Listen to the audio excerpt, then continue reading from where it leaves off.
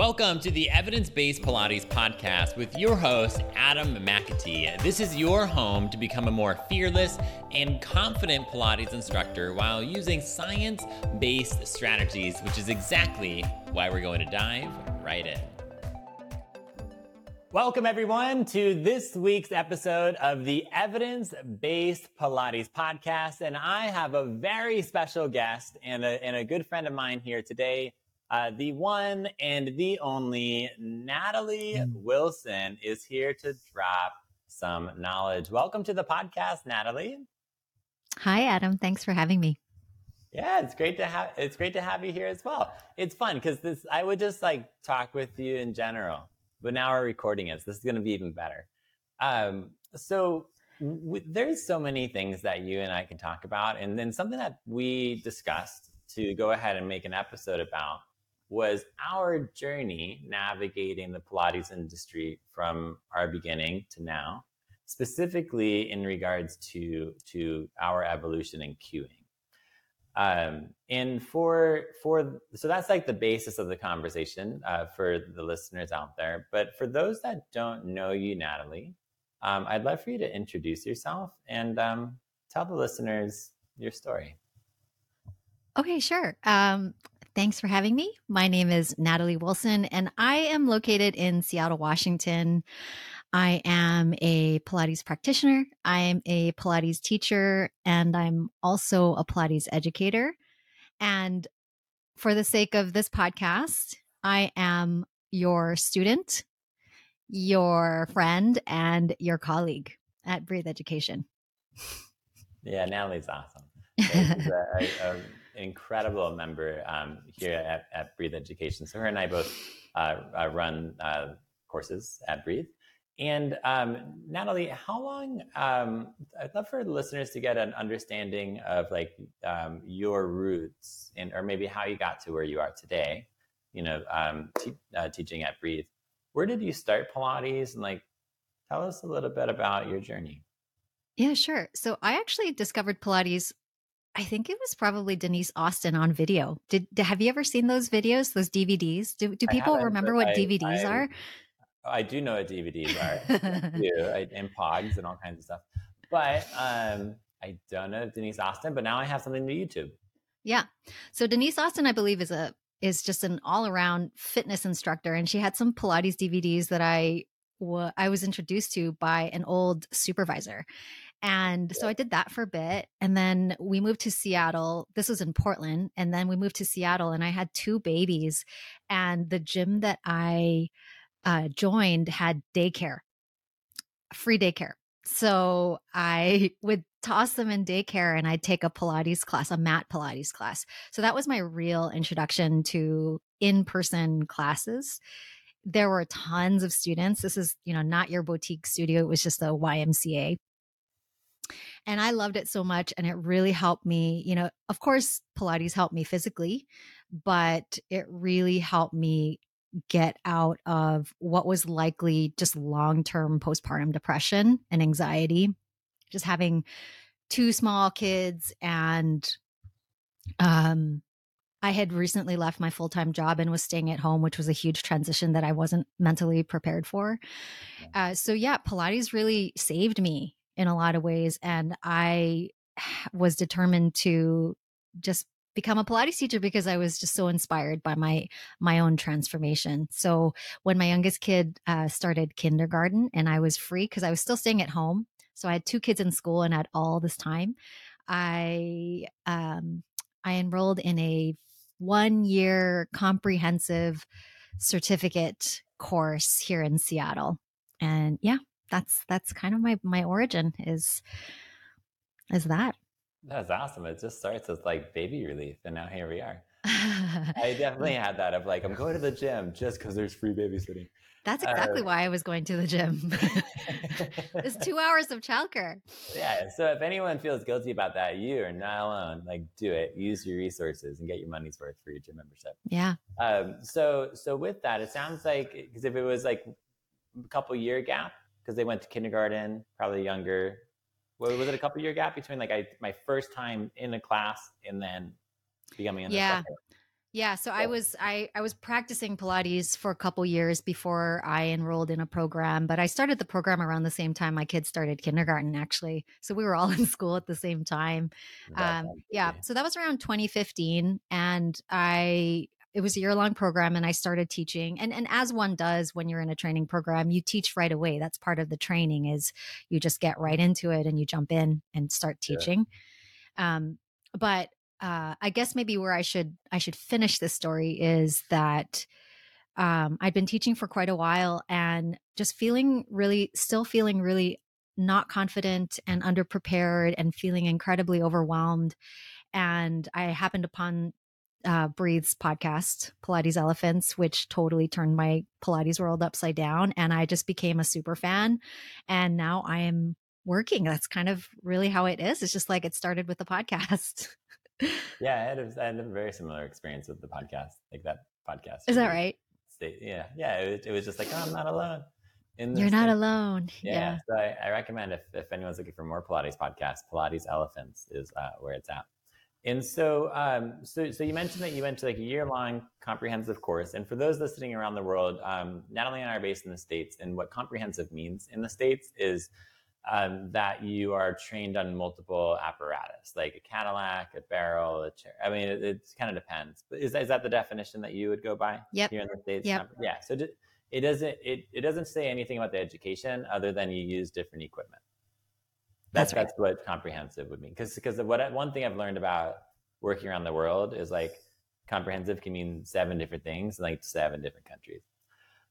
So you went to a year-long comprehensive program. Then there's a gap of like you're teaching, and it doesn't sound like it was the best experience.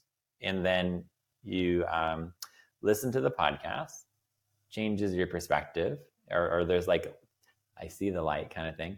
But going back to your program, like what was that program like? Because like if you take 7 different Pilates programs, you might get 7 different experiences. Yeah.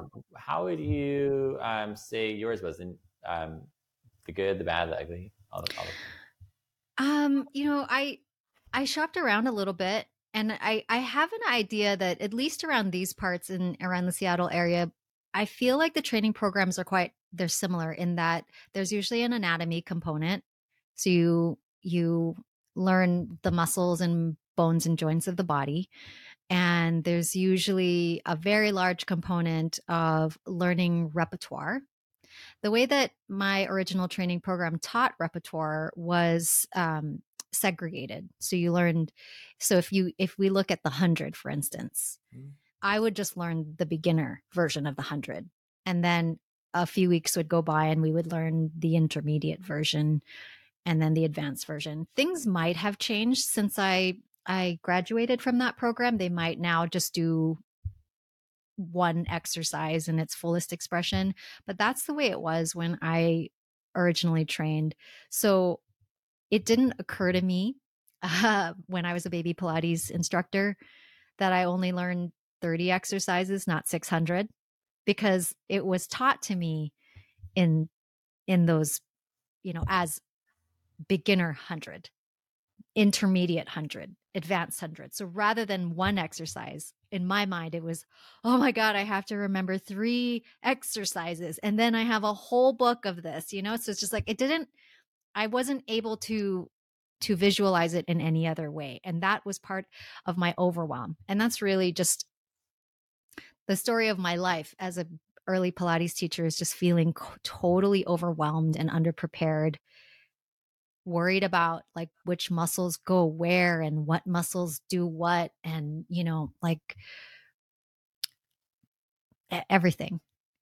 I don't know if I want to go down that like that, because we're going to that, veer too far away from our main topic, but no, that's okay. I'm happy to go anywhere we go. So, but that's the beauty of a conversation, and like you're very easy to talk to. We just go wherever, we just go with the flow.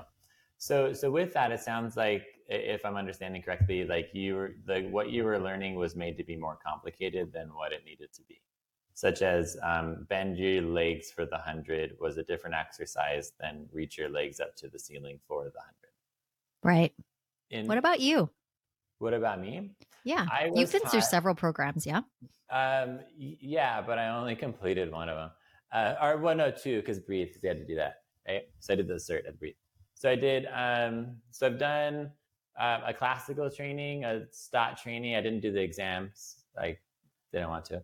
And then I taught for Club Pilates, so I had to do that training, like observing and stuff like that. And then now with Breathe.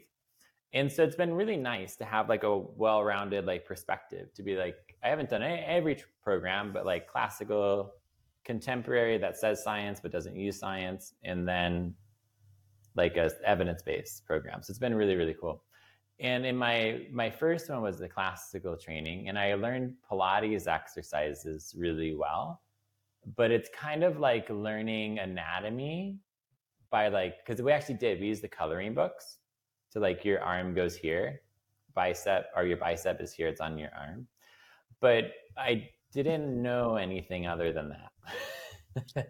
Like I just knew exercises, but I didn't know what it was really good for, why I was doing it, and or anything like that. But I memorized. It was a lot of memorizing.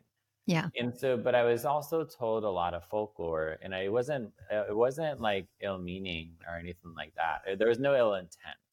But when I look back on it, I'm like, this is just factually incorrect. And that ranges from saying Pilates is an exercise, right? Like that makes no sense.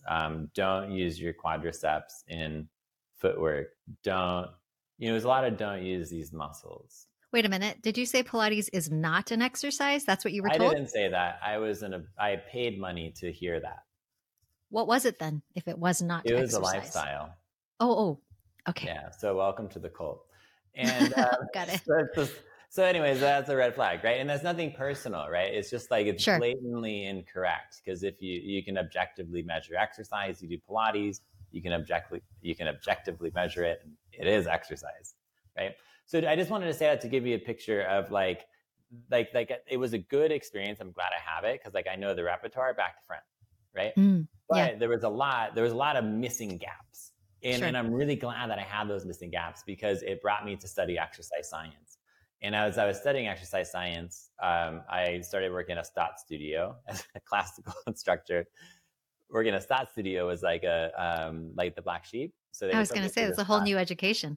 Yeah. So then I went to like the stot, and it's nothing against stot or anything. I learned great stuff. Like I put on an extra spring. Holy shit. It was great. And like studio I was at was amazing. But then there were certain things, which kind of leads to our conversation about cueing, it was how to move like a robot while doing Pilates. So it was like inhale for mermaid, inhale, reach right arm up, exhale, bend left.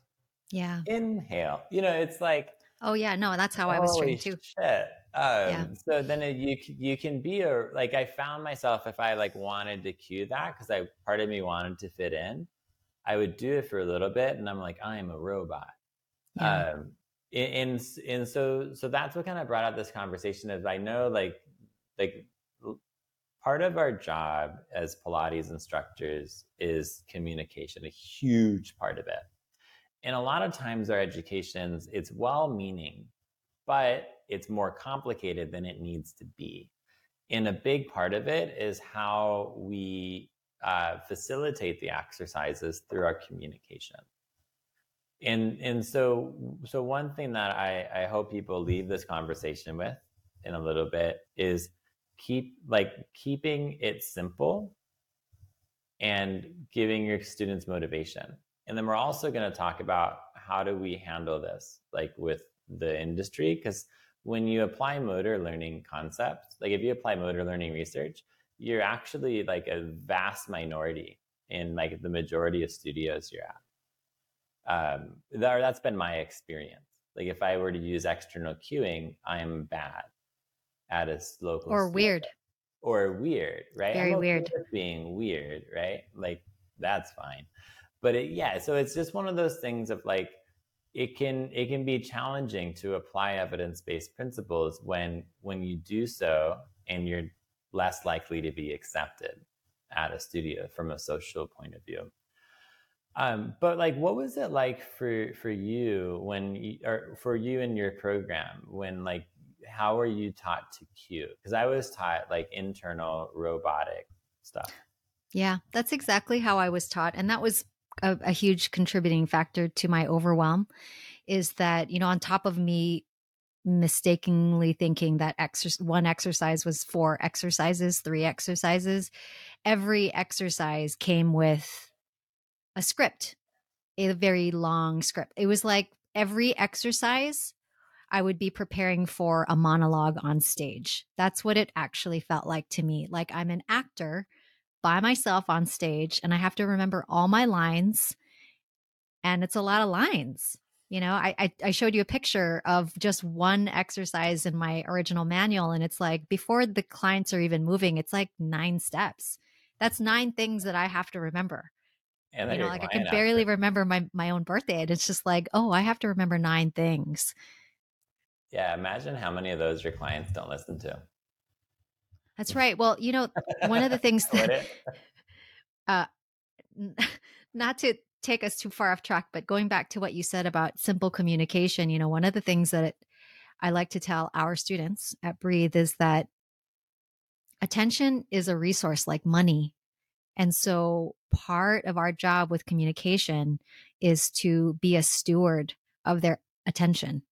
So that means we can either have them spend their money on listening to our many, many cues, or they can spend their attention on just having an experience of flow and just being free and having movement and just moving. And so there's a budget. And so, like when it comes to cueing, I don't want to spend their whole attention budget like with so many words. I just want them to get moving. And we actually, that's something that we insist upon at Breathe, because we know that's what they're there for, is to move. Yeah, no, that's beautifully said. And I love that analogy of it being like a budget and things like that. And one thing I just want to highlight is that this isn't like the Breathe way and we're like the Breathe Mafia. This is No. based on evidence, on Right. evidence-based literature. And so when you go in Google Scholar and you look at high quality research, this is what the research is advocating for us to do. And it takes educational institutions to adopt these policies for it to be widespread. So I just wanted to highlight that just in case anyone was like, I'm smelling a mafia. No, Google Scholar. Yeah. Yeah, it's science. This is science based. This is based on science. Yeah, and I think what's also like important is there's like it isn't that like science is always correct or that it's some hierarchy, but I think there's importance in understanding it and understanding that, and there's an art to applying it. Like you could apply like all the science-based principles and like confuse the shit out of your student. Like you totally do that, and there's but with communication, like you mentioned, like that we don't need 9 steps to just get someone moving, and that's in both ways, right? So like not only is there like a budget for your students' attention, I'm sorry, but I wouldn't listen to your 9 steps, Natalie. I'm sorry, it's not personal. It's me. It's not you. But it's also like we have our own capacity. Like Yeah. if like anyone listening to this, unless you're driving or doing something with your hands, like raise your hand if you've like if you have taught like a full day and came home and wanted to talk to no one. Yeah. I mean, that Yeah. actually did happen to me. When I first started teaching, I still had small kids, and I would talk for 3 to 4 hours. I'm not even kidding. I would come home from my shift. I would put on my robe. I would hop in my bed and I would close my door and I would just stare at the ceiling because I couldn't talk. I couldn't think anymore. And it took me a long time to build up the stamina to be I'm able just to interact with other people after a shift because of all the 20 steps of for every exercise that I was teaching. I'm Yeah. just, yeah, I just remember how like I was when like my parents would come home from work as a small kid. Oh, I had so many questions. Like, and I remember when my daughter was younger, she's 13 now. So she's just like full of sound effects and eye rolls. But like when she was younger, like they're usually not okay with not talking. You know what I mean? Yeah. Like it's like, Yeah. like that's a lot of talking. But point, like bringing back to like the Pilates studio, like if you were to give like I don't know how many words we say in a class, but let's, for easy numbers, let's say 1,000 words per class. I'd be underestimating that. So if you use 1,000 words per class and you taught 4 classes, let's say someone did that 4 days a week. So that's 16,000 words. And I think I'm doing my math right. I could be Yeah. wrong. That sounds Now, right. if you just used half the words in one class and you adopted that habit, you're saying 8,000 less words at the end of your week, which would be 32,000 less words at the end of the month. We can keep going, right? My math is not going to go that far, though. Like, you're going to get this. I was waiting for you to keep going. No, I passed the DRE, but like that was it. So anyways, so my point is like, who's going to have more energy at the end of the week? The person who said 8,000 more words or 8,000 less? And this is only if you're teaching 16 classes. And I know some of you listening are doing like 32 classes, and some of you are doing 4 classes, and somewhere in between. So one, I just want to highlight, like, this is for you, the instructor. Like, it's called the guidance hypothesis, where it's actually better to not talk as much, especially as time goes on, and your students get to learn more along the way. It's a win-win strategy. However, one problem is that this isn't necessarily emphasized in educational institutions. So we have to like rebel against an education that we paid for in order to apply this. And I've certainly gone through that journey. Like, what was it like for you, Natalie, when like you have this like manuscript? I'm imagining like a CVS receipt of the CVS receipt is really long. It's like a scroll. If anyone's listening to CVS, of like how to lift someone's leg, right? And then how do you go from that and like staring at the ceiling at the end of the day, and then start to like change? Like what was the like the spark for that, and what was that like for you? You mean when I started reducing words? Yeah, just when you started to consider teaching, like there was another way. Oh, I don't even really know. Sounds like PTSD. Mhm. Well, part of it is just, I didn't retrain with Breathe right away. So I also am a graduate of the certificate with Breathe, where I learned a different way. But I feel like I'm opening Pandora's box. I don't even really know. I think what I remember is that there was a transition period where I started to change my cueing, and I was uncomfortable with the amount of silence there was, because one of the things I think that we all know in the Pilates world is that it is a community that is steeped in tradition, and they hold tight to their traditions. And one of the traditions I do think is that it's just quite wordy. And I was actually trained to not leave a lot of airspace. That was part of my training, is that was too much dead air between your last cue and this cue. So I think for me, part of my transition to doing something differently and cueing a little differently was learning how to sit with more dead air and being okay with that. And that was tough. At first, it was really tough because I was also still teaching at a studio where everybody else was doing what I was trying not to do. Yeah. I don't know that I've answered your question, but that's what I remember most about my transition to doing something different, was forcing myself to shut up every now and then forcing myself to sit with that discomfort in real time. Yeah. What about you? Yeah, no, I think you answered the question beautifully, and authentically. For me, I had a similar experience, but different experience. I was teaching mostly one-on-one at the time, and I was like pretty much by myself in the studio. So So that was like the scenario. I didn't really have like the instructor next to me. That was so different. So I had a lot of autonomy, which was partly good and partly not so good. And I remember, so I was taught like a classical education. Like we weren't allowed to have music. Like Oh yeah, music no. was a big no-no. How could you not exercise and do the lifestyle, right? And because it was an exercise also. But but I was taught very internally cues, right? And I helped a lot of people, right? I helped a ton of people, right? With the way I was cueing. And so there's so many ways to help people. So anyone listening to this to be like, what the hell? You are helping people. And then this is just how can we do so more efficiently?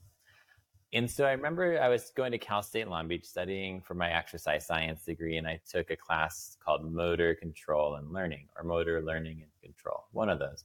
But the first day, right, we had paper. It wasn't even PDFs. They actually printed out paper, and they put a paper on our desk, and it was a high quality paper. I think it was a systematic review on what's called focus of attention, which means where are our clients thinking?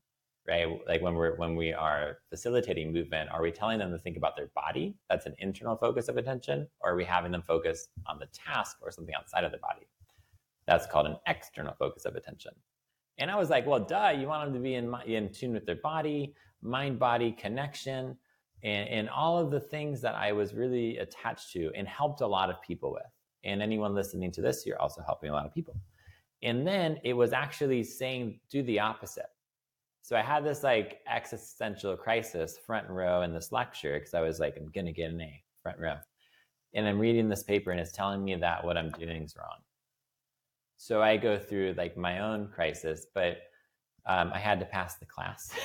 So like I had to keep reading, right? I couldn't just be like next, right? And then as I started reading and learning, I started thinking about what was the origin of my belief that I had to get people to think about their bicep to bend their elbow. I was like, oh, someone told me to do that. Right. But then I saw like when they were testing it, that wasn't really that helpful. And so it was really helpful to have like evidence from a respected source, like a professor, to do that. So then I just started applying it. And guess what? When I didn't tell people like pull up on your quadriceps or zip your inner thighs. That was it. Zip your inner thighs for footwork. There had to be a zip. Oh yeah, I know that one. Yeah. Yep. And so that one because that was straightening your knees, I guess, because the quads weren't doing it. I didn't have to say that. I just said push the bar away, right? Or I said like keep going. Things like that. And then my clients, they kept doing footwork. Like you couldn't, like if I was on mute, then you would not tell a difference. Like they're still just exercising. So it kept happening. And I was like, so you're saying I don't have to do all this labor and they're still exercising. So that, I mean, for me, I kind of had that epiphany. And then I started going and I started working at Club Pilates, where I still had a lot of autonomy. But I would get a lot of those questions from clients specifically, like what muscle should I be using? Right. They notice when you're doing it differently. The clients do notice. Oh yeah. Well, yeah. What's that like for you? Like when you start to make that shift, like, and we still like that when you're applying something new, there's less confidence in it, right? So so when you don't have as much confidence, when someone questions you, that can fall apart. Your confidence can fall apart really easily, and that happened to me a bunch of times. What was it like for you when that client's like, "What should I use to lift my leg?" Yeah, well, let me answer the first question, the confidence part. I was unsure and feeling very self-conscious, but one of the things that I had on my side, and I actually was just talking to another student about this, is what I had on my side was that these were clients who already I had built a trust with. So they trusted me. So that was really helpful. That they were like, we're going to do whatever you want us to do. I'm curious as to why, you're doing it this way now. So being able to be authentic with them and just say, I'm just trying something out new. There's this new style that I'm learning, and this is how they do it. And I think it's going to work out better. And science is saying that it's going to work out better. So let's do it this way. So that's my first answer, is that I was really lucky because I've been working at the studio for a long time, and I continued to work in the studio while I was retraining. So they were my test bunnies, and I just kind of went with it. But yeah, I was feeling very self-conscious the entire time. It took me a long time to stand on my own 2 feet and feel really good about what I was doing and feel confident about it. But when clients ask me what muscles should I be using, I always just turn it back around to them and just say, where are you feeling it? And when they say, I feel it here, I'm like, perfect. That's where you're feeling it. I love it.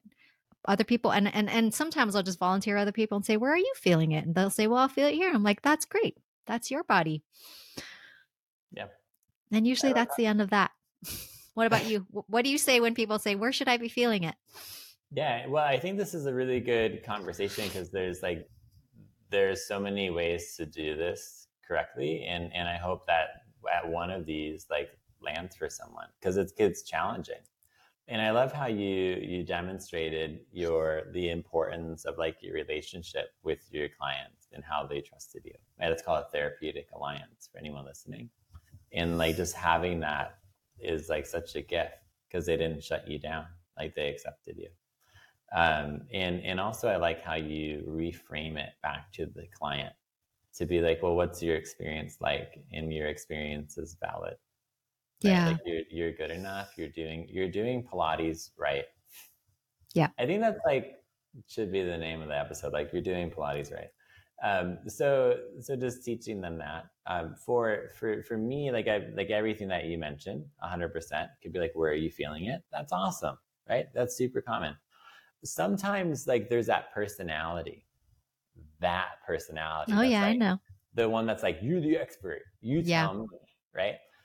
And that's where it's really valuable to know how to internally cue and be I know exactly what to do. I just also know why I'm not doing it. Yeah. Right? Or to know your anatomy. I know what's going on in the body, so there's a ton of value in it, even if you don't cue it, right? It's you don't have to share all of your knowledge. That's the key of it. Obtain the knowledge, awesome, but you don't have to share all of it. It gets confusing. So let's say Scooter, right? Scooter on the reformer, you're hinging forward. We have half a spring or one full spring is pretty common. You're kicking back, and clients are confused because it's some of them feel their inside leg, and some of them feel their standing leg, right? Mm-hmm. And now it's where am I supposed to feel it? So 2012, Adam, 3 years into teaching, would have said you're supposed to feel it in your standing hip. That was just my thing. And, we need to square off your pelvis because that's going to go ahead and work your glute medius more. Because I had an MRI in my eyes and I could see. Right. We all had MRIs in our eyes at that time. Right? So we were just confident, right? Being confident and saying something is not the same thing as being accurate. So it's confident in that, right? And I was boom, right? And people agreed with me and I was yes, I'm right. Now, the 2000, maybe 18 plus, Adam, after the motor learning, after learning that, the way I'd handle that is, one way to handle that is for that personality. That's I need you to tell me, right? I need to satisfy that within them. I'd say, oh, well, it's really common to feel it in the standing hip, right? Somewhere over there, it's really common to feel that. But then sometimes when I do this, I actually feel my inside leg, on the front, right? So this exercise is really awesome for both. But then it's also really common. So if you're feeling your back because you're hinging forward, that's awesome too, because your back's working. You know what I mean? So it's if you just know, I know that 98% of the people are either feeling it in their inside leg, their standing hip, or maybe their back, or maybe their core. I don't know. I know the spots, right? That's the knowing the anatomy and the internal cueing. But I'm not going to tell you you're supposed to feel it there. But if you're insisting on me doing it, that's how I navigate around that. And so it's so my point is everyone wins. So after that, no one's I'm doing it. Well, maybe the person with the foot cramp is I'm doing it. I've had a foot cramp in that. Like, it's just my big toe. It hurts. So my point is, like, it's a way of, like, how can I satisfy that need and let everyone know that they're doing it right? Because your clients are exercising correctly, and sometimes what's incorrect is our understanding of exercise. And that's okay. And that's just a place for us to grow. And I think a lot of that's where, like, cueing more general really comes in handy. Because the more general you are with your cues, the less likely that you're wrong. I hope you're enjoying this week's episode. This is my way of giving back to the Pilates industry. This industry has given me so much in my lifetime, and you can give back to the industry as well by giving this podcast a 5-star review, which allows us to reach more Pilates instructors. When we reach more Pilates instructors, we can have more of an influence on the Pilates industry and encourage the industry to grow using science-based tools. This is actionable right now. You can pause this and give a double tap on the 5 stars, and it can have an incredible impact. But with that, let's get back into the action. Yeah. Well, and I like what you said about, there's so many different ways you can do it. One of the things that our friend Anula, she's, yeah, shout out Anula. I take classes from her, and one of the things I absolutely love that she says is, there's no wrong way to do it. And that is so validating. I love that cue so much, because when I started taking Pilates, there was a lot of correction and there was a lot of insistence that there's a certain place you're supposed to feel something. There's a certain way you're supposed to do something. There's a certain way it should look. And to be able to be taught and teach in a way that is validating, and that is validating of individual differences and body autonomy is just, it feels really good. As a practitioner, I say this as a student, to have my teacher tell me, I want you to try this. There's no wrong way to do it. It feels good. I say this because it happens to me when I take class from Anula. So it's something that I like to say too, because it's just so empowering for people to be able to move in a way that makes sense for their bodies. 100%. And that's like promoting autonomy and, like, facilitating early success. That's one of the best things we can do for our clients, is have them have a successful experience. And then that doesn't mean just, like, go easy on everyone, because, like, that's how you start. So, like, you can't do it wrong, right? Everyone wins. And then you present challenge, and it's like, hey, if you want to try it another way, extend your legs out for the 100 kind of thing. So it's like that balance between, like, facilitate early success and then present challenge. And one of my favorite cues ever with the Nula, I think I was, like, laying on the couch, the couch scroll, like where you're going through Instagram. It was like, I don't know, 2000 something. And she was teaching someone to do, like, a squat, like they were just supposed to sit on a box. And now this person was, like, excited to take class with the Nula, and Anula was like, sit on the box. And then they're like, well, how? Like, how should I do it? And she's like how a human sits on the box. Of course she would say she said that. it in, like, her, like, probably her hands on her hip, her, like, her nonchalant way. I can't quite model it, but it was the point of, like, it's kind of like, I don't care, like, just do it however you want to do it. And then that's where, like, understanding, like, how to present more challenge in an exercise can be really helpful. And so I hope that that's helpful for people to hear. Like, these are, like, different, as people grow in Pilates, a lot of times as people get more familiar with how to apply science to Pilates, we end up actually simplifying things a lot. Okay. And a lot of that is, like, in this conversation with cueing, we end up saying a lot less. And that is not how do you say this? It's not a weakness for someone. Like, I don't have anything to say. It is knowing how to be really efficient with your words. And so if you want to tell someone to stand up, what's the least amount of words you can use? For me, I would say stand up.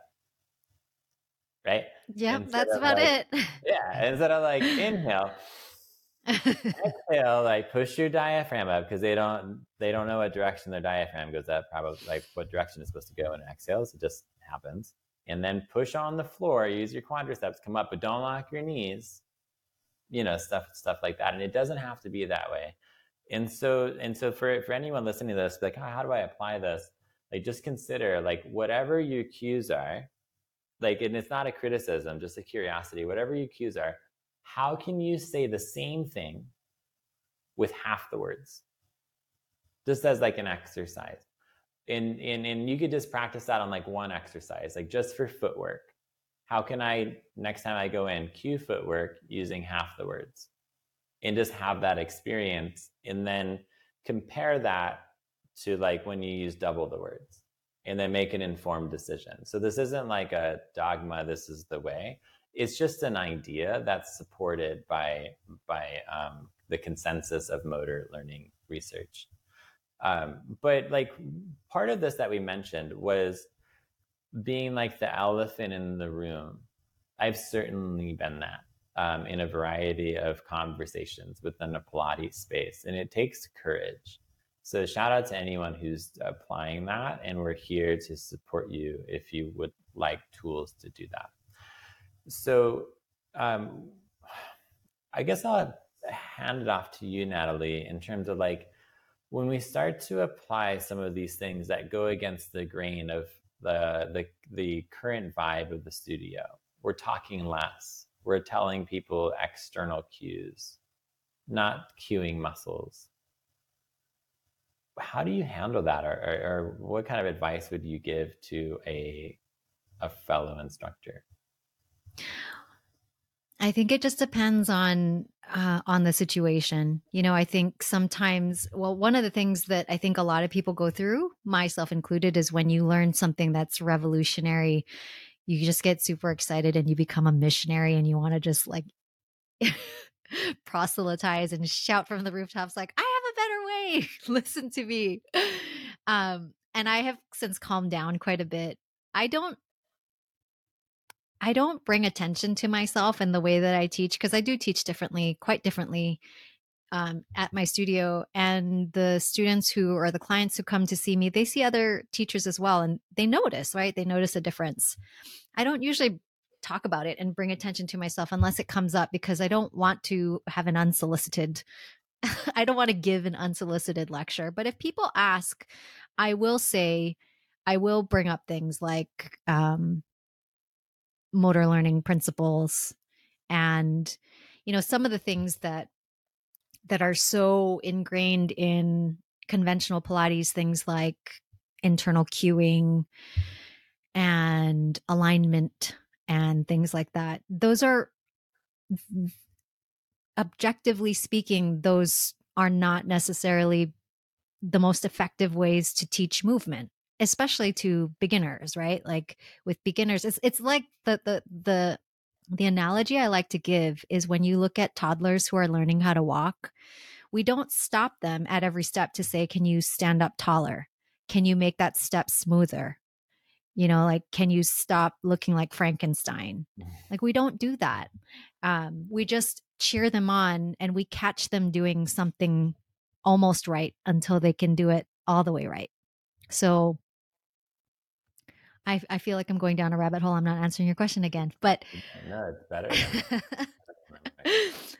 But I guess to answer your question, like, how do I navigate that and explain myself? I guess my first response is I don't actually explain myself unless people ask. And then if they do, I will say, there's really, really good research, uncontroversial research, a ton of research that says people learn more effectively, especially movement, when you're giving simple cues, when you're focusing on the movement outcome, when you try to bring their attention away from their bodies. And, when we talk about muscles or breath or use internal cues, we're bringing that focus back inside. And for me, sometimes what I find, the experience that I've had with my clients is some of them get really, really caught up in those details, and then you can see how choppy their movements are. So if we talk like robots, they act like robots, right? So that's one consequence. The other consequence is when you start to like try to flex your anatomy knowledge and try to sound super smart, some of them don't give a shit. You know what I mean? Like, have you met those clients who are just like, I don't know what my freaking tricep is and I don't care. Can we please get going? And I'm like, oh, you don't? Oh, okay. I'm sorry. So to me, that's the experience that I've had is just like some of them get too caught up in the details and I don't give them a good flowing experience. And some of them don't give a shit. There you go. Like, just drop the mic down. So yeah, and it's, you know, I like your analogy of like the toddler walking. And one thing I want to highlight with that is the importance, like something in the research, and I'll put it in but by the way, there's a ton of research in the show notes for anyone if you're looking for resources. That's like, what evidence are you talking about? I've put high quality evidence, including this trial. And so there's a evidence that suggests that when we give feedback after good trials, that people learn better and they also perform better. So rather than like cueing when someone does something wrong, right? Especially if it's obviously wrong. Because when I was taught to cue, it was find the error and talk about them and then fix the errors. It's really mechanical thinking, right? It's like how you fix a computer, right? You find what's wrong and then you fix it. But we're working with humans who are having a human experience. So like when a toddler is walking, right? Think of like what you say when you see them take a couple steps and they fall right on the diaper. Then they get back up, right? And they're like so excited to like go, you know, explore the world. You celebrate the steps, right? You encourage them to get back up. You know, like think they in our voice very friendly, rather than like you fell. You know, right? Like you wouldn't be like here's how not to fall. Mm-hmm. You'd be like here's how to walk. Yeah. Right. You know, or you say nothing and it's like they'll figure it out. Like that's how I was raised. It was like I'll figure it out, kind of thing. So point is like I just wanted to show that analogy of like also focus on like what we do in that situation with a toddler, and that's a motor skill. That's just a motor skill for like a 1-year-old, typically a 1-year-old. Now, when we're going like into the studio and we're having that like moment of I'm an outcast, I also take the strategy of just teach anyways. And you don't have to bring attention to it. But sometimes attention is brought to us. And that's where it's helpful to know how to navigate that conversation. Of clients, I think, are easier. We kind of talked about that, where it's like, oh, where are you feeling it? I'm learning a new thing. And there's a therapeutic alliance a lot of the times. And there's also a power differential, right? If we're being honest, there's a power differential. It's different when a client asks you versus a peer or a colleague or a supervisor or a hiring manager. Yeah. So like a good one is like a hiring manager. I think that's really valuable because like, I don't know about you, but like with Pilates colleagues, like I don't like, it's a pretty lonely job. Like I remember like not even seeing my coworkers except for the holiday party. So like there's a lot there. It depends on where you are. Right. But I think like the hiring manager, like everyone could relate to in terms of like one-to-one conversations or more people can relate to. Like, but I'm happy to talk about both. With like the hiring manager, like if a hiring manager comes up to you and like you just did like maybe your audition or you were hired and they got feedback on your teaching. And part of that was like they noticed you're not cueing muscles. Right. We want to tell people the muscles in the correct alignment. And I imagine that manager is coming from a good intent and that they're trying to do their job and they want everyone to be on the same team. They want to build the business and things like that. So they have good intent. One way that I would navigate this, and I'd love to hear your perspective, Natalie, as well, is to mention like, oh yes, like I'm familiar with that, and I've been taught that way of teaching, and as I've continued to learn, I've really done some research on how to communicate with people, and there's really high quality research that's asking us to cue in a really more simple a more simple way and to focus on the task. So I'm just applying this, the science that I've been learning, and I've been having some great results from like this student. I would just pull on like my favorite students kind of thing. Like they're having a great time. And then also that's where I have the articles in the show notes. If your supervisor is willing to, you could be like, hey, I'd love to like send you like this paper, and this is where I'm getting this from, and I'd love to hear your thoughts on it. Now that's where you get to find out if you're in a good location or not too. Because sometimes this happens and it's like, oh, I'm just in a really bad location. So if they're like, no, teach this way, then you have to consider who do you want to work for. That's where my personality would come in and find somewhere else. But sometimes they're willing to kind of learn more. And I think that could help facilitate that conversation with a hiring manager, because there is also a hierarchy. But I'm curious, like Natalie, like if you can relate to that at all, and also like what you would add or take away from that approach. No, I really like that. I think you are an expert, Adam, at being able to create those bridges between the old style of doing things and what I would arguably say is a different or a new style of doing things. I have not had to have hard conversations or awkward conversations. I think a lot of times people are so curious when they see me teaching that a lot of it is just out of like, huh, that's a really interesting way. Tell me about it. And so, yeah, I would do exactly what you would do, which is to just say, there's some really awesome, well-established research out there showing that this is a great way to teach. And I've had really good results. In fact, one of the things the way that I learned for myself that external cueing was really good is that during the pandemic, I didn't teach very much at all in the pandemic. So when I was going through the Breathe Cert course, I needed practice teaching people. And so at the time, I was teaching some of my cert friends online, but I was also teaching my kids and my husband. And so I was able to do external cueing with them, and it just worked so much better. I had something to compare it by, right? So I was originally trained with internal cueing. So I did a lot of that. And the difference was really, really profound. Like going from internal cueing, teaching beginners who really just had very little body awareness and spatial awareness. I'm talking about my husband and my children.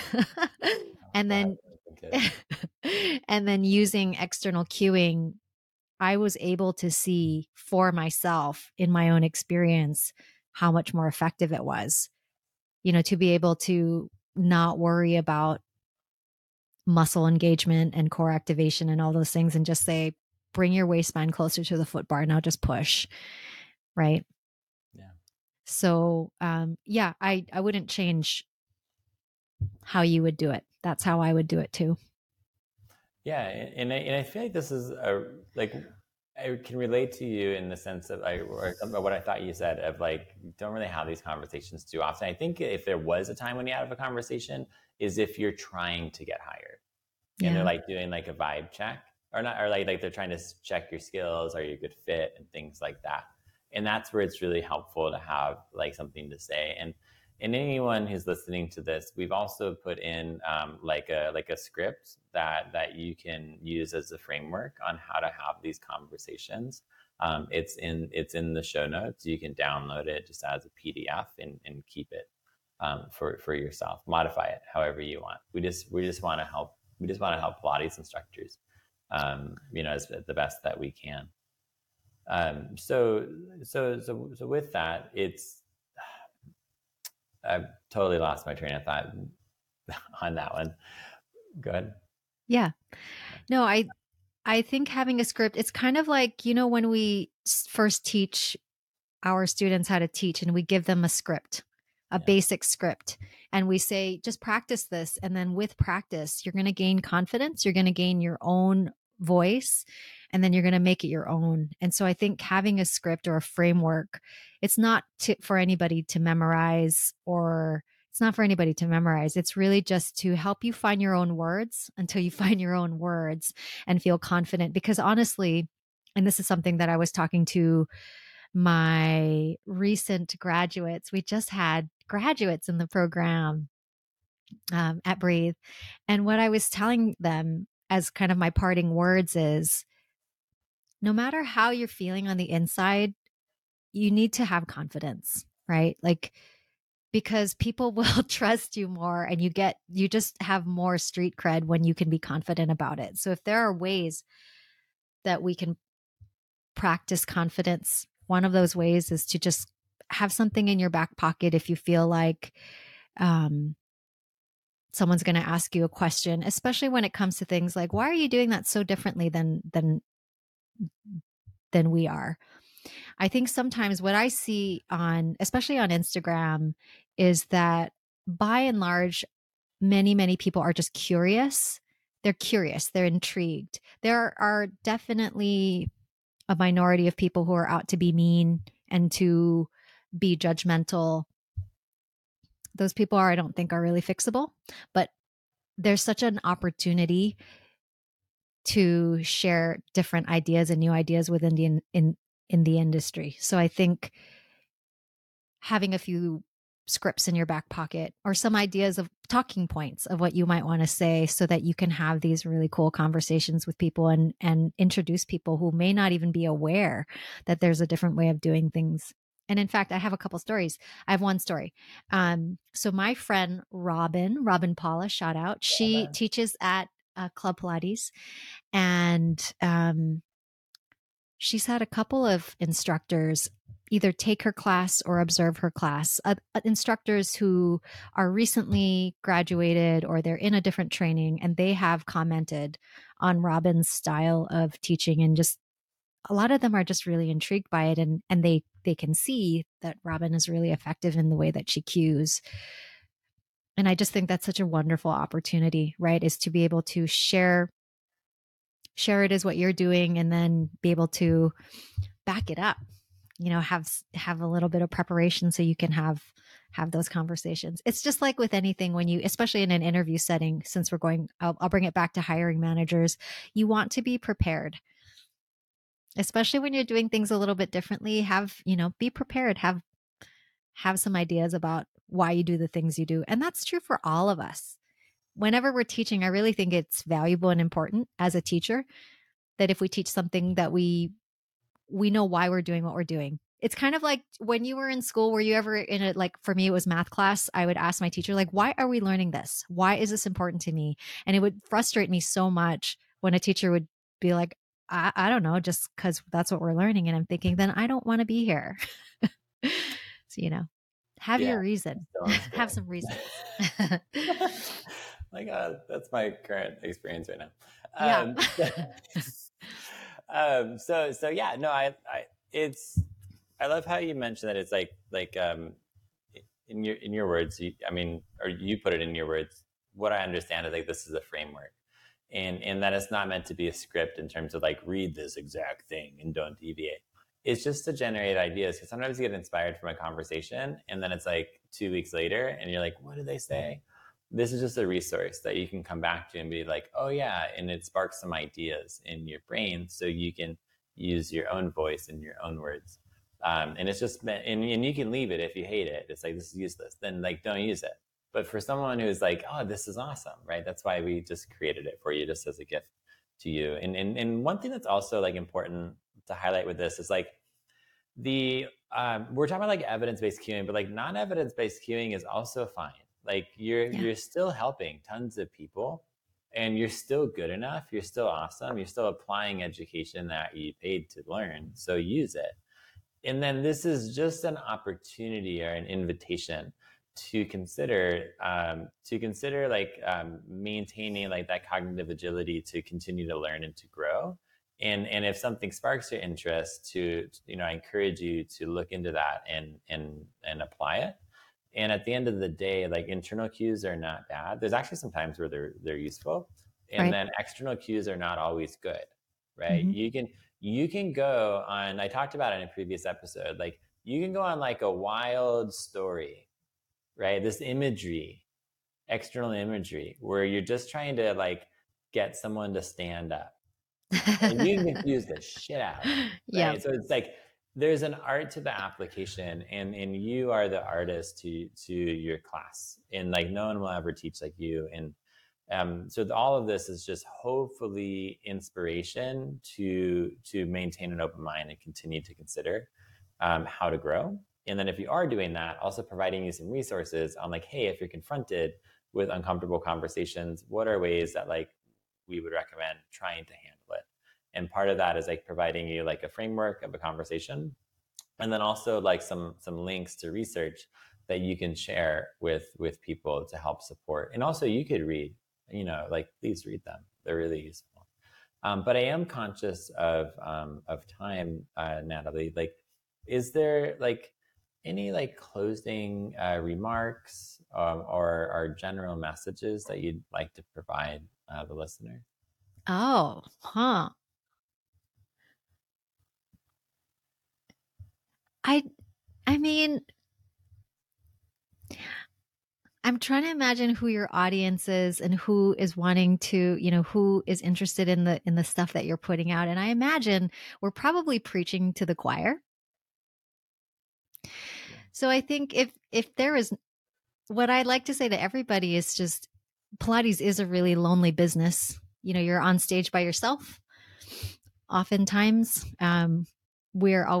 oftentimes, especially if you're working in a studio, you're just ships passing through the night. One person comes in to teach and then you leave and somebody else comes in. So I think for me, I think the biggest thing is to have a community of people, an actual community of people. I mean, not just on Instagram, which is great, but actually having connections with people who you can share ideas with and get support from, share the shitty moments and the really good moments. And that really helps, because I think sometimes, let me back up a little bit.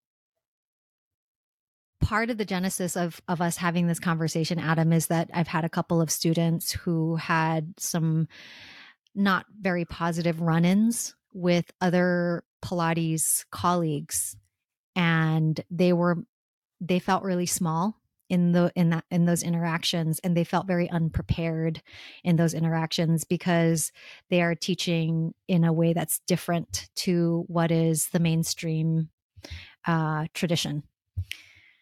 And so, I think one strategy is what we're just talking about, which is to have some stories in your back pocket about why you do the things that you do. I think that's definitely one strategy. But I think the other strategy is to remember that you are in a community of like-minded people who are all trying to, number one, have fun and to level up their skills. Because really that's what it boils down to, is just we're trying to provide the best service that we can to our clients. So having a community of people who you can share your wins and losses with, so that you're not alone, I think is really that's what's made all of the difference for me. Yeah. What about you? I mean, beautifully said. Like, shout out to community and like maintaining your tribe. All I would say is like just thank you to those listening, right? And just by listening to the conversation demonstrates your own cognitive agility. And even if this is something that's not new information, there's a skill in how to teach it, right? So maybe like this helps you learn how to teach other instructors to handle conversations and things of that nature. And for anyone who's ever feels like an outcast in a Pilates studio, I've certainly been that way. I'll spare you the stories. But one thing I'd like to leave you with is that it's okay if everyone doesn't like you, because you don't like everyone anyways. Like you don't always have to fit in. And don't ever, I would recommend not prioritizing fitting in over your values and over what you're learning. Because at the end of the day, you should find your tribe. And when you have the right tribe, they don't mind. Awesome. That's right. And so, so with that, how could so people probably want to stay in touch with you, Natalie? How could someone stay in touch with you and see where you're up to? I think the best way is probably on Instagram at this point. Yeah, Instagram. Natalie Wilson Pilates. Yeah, her Instagram handle will be in the chat. are in the show notes. That's what they're called.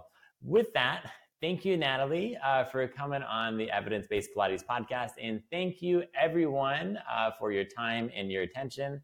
And until next time, stay awesome. I hope you enjoyed this episode, and in return, I would love it if you could leave a positive review so that I know that you're listening and benefiting from this podcast. I do this 100% for free from my spare time, and I just want to help the Pilates industry learn and grow. And when reviews grow on a podcast, they become more visible and therefore more helpful to the community.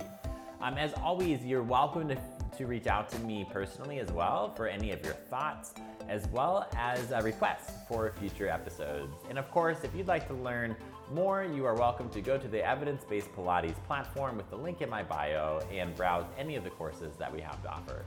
Have an incredible day.